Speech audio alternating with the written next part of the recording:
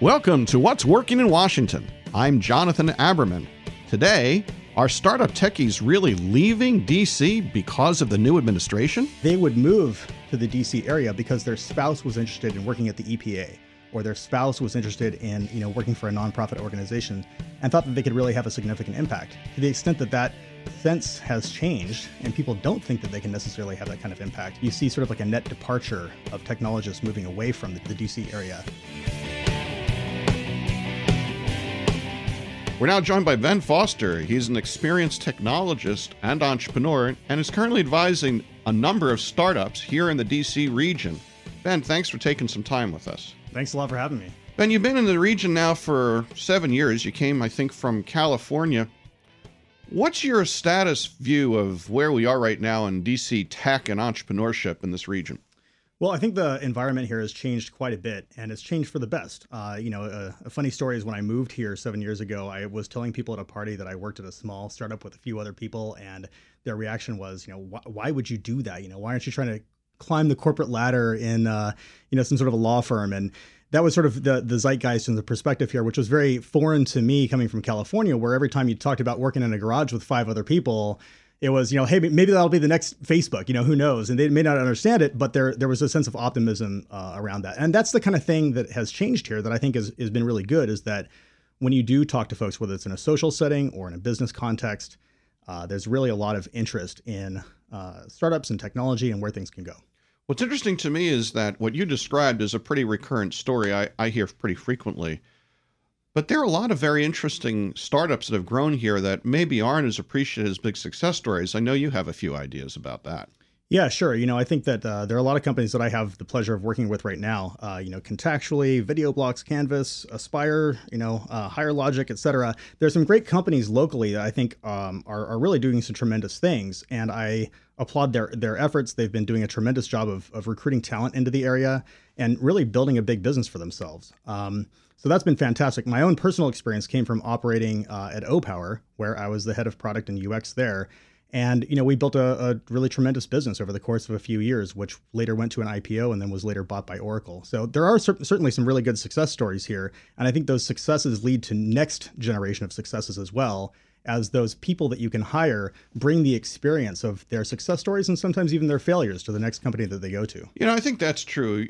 You look now at a number of companies, say Wedding Wire, Tim Shee's company, and how he came out of Blackboard with his team. And you look at more distantly AOL and all the companies that spawn out of that. There is definitely within any great entrepreneur community a recycling, as it were.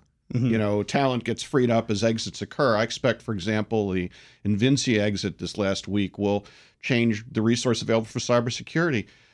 That is very much something that I think people equate with Silicon Valley, but that's something that I think we're seeing a lot more of here now, right? Yeah, I think we are. The critical, people think about critical mass in terms of numbers, but I think there's also a critical mass in terms of time. There's a critical mass in terms of experience level that people have. In Silicon Valley, if you're going to start a company, it's not unreasonable to expect someone to have been at 6 or 7 startups previously and be able to bring that experience and that expertise to bear at the new company that they're about to join, which is tremendously helpful for them. And, you have to start off a little bit smaller, but, one level of experience versus 2 stages of experience versus 3 stages of experience, it really starts to add up. And at some point, there's a diminishing marginal returns of what that next experience does for you. But I think we're starting to approach that now in the DC area, which is really fantastic to see. I agree with that. Now, as we think about this market and this economy, what do you think the current environment looks like in light of the change in administration and the politics as you start to think about recruiting for some of these companies or building your own? What's the political environment like now for doing entrepreneurship in the DC region? I like to be very much an optimist with, looking for silver linings and things like that. And to be honest, I think it's been a really profound change, and one that's going to be tough for the next 4 years for us in the technology space. When I joined and I came from California to OPower 7 years back, this is early in the Obama administration. And, I had to explain to my friends and colleagues in California, why would I leave Silicon Valley for a tech startup job in the desert that's DC, from their perspective? And the answer that was a very truthful answer was, because I feel like it matters to the country. I feel like the kinds of things that I would be working on to try to drive energy efficiency is something that really, truly matters, that I can make a difference. And I think that if Obama could give me a call and pick up the phone, then, he would thank me for the work that I was going to be doing. And they said, yeah, that's a great story and everything else, but, Obama's not going to do that. And 2 months after I joined, Obama was there in the office, shaking our hands, thanking us for the work that we were doing to have a really positive social impact in the country and in the world. And I think that, for me, I had to deal with I probably had a misread about what Virginia and sort of like the DMV area was really all about, moving from California, because this is the time of transvaginal ultrasounds, talk going around and that kind of rhetoric at the national level. So I always had to ask, myself and my family, is this really the kind of place that we want to move to? And a lot of times technologists, being relatively progressive themselves by the nature of their work, really question, are they going to be in a place where they can be creative, where they can have the kinds of discussions with other fellow technologists? Are they going to be surrounded by those types of people? And I think that's in many ways the determining factor of whether somebody moves into this area or moves out of this area.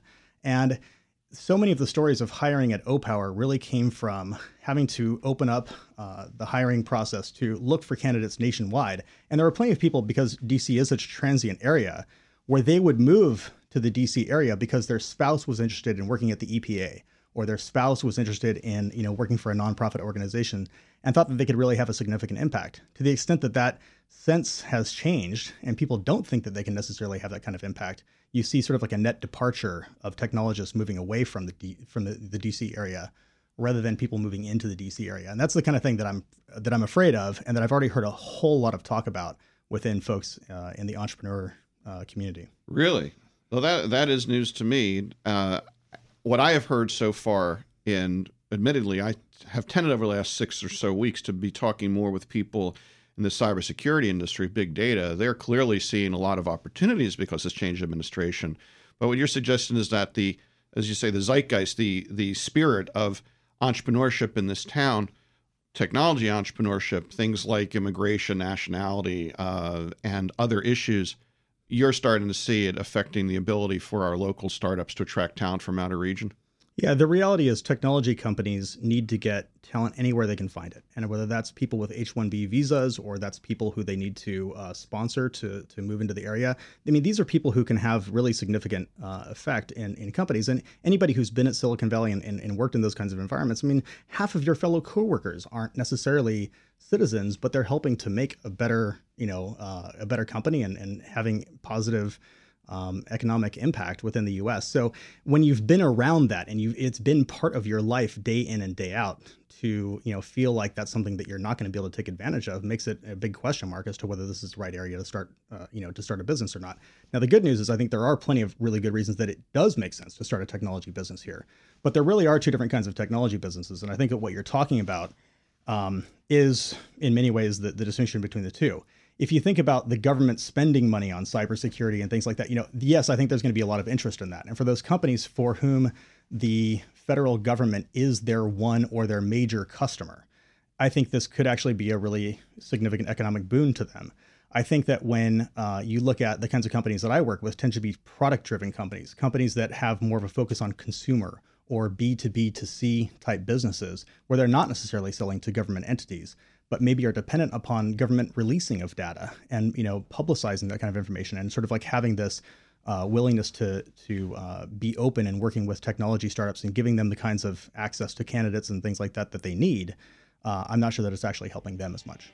Well, here we have an example of how proximity to Washington, D.C. can be an advantage or disadvantage depending on how it's played. Ben Foster, it's great to have your experience and your insights in these important issues. I'm sure we'll be talking with you again in the future. Thanks for joining us. That was great. Thanks a lot.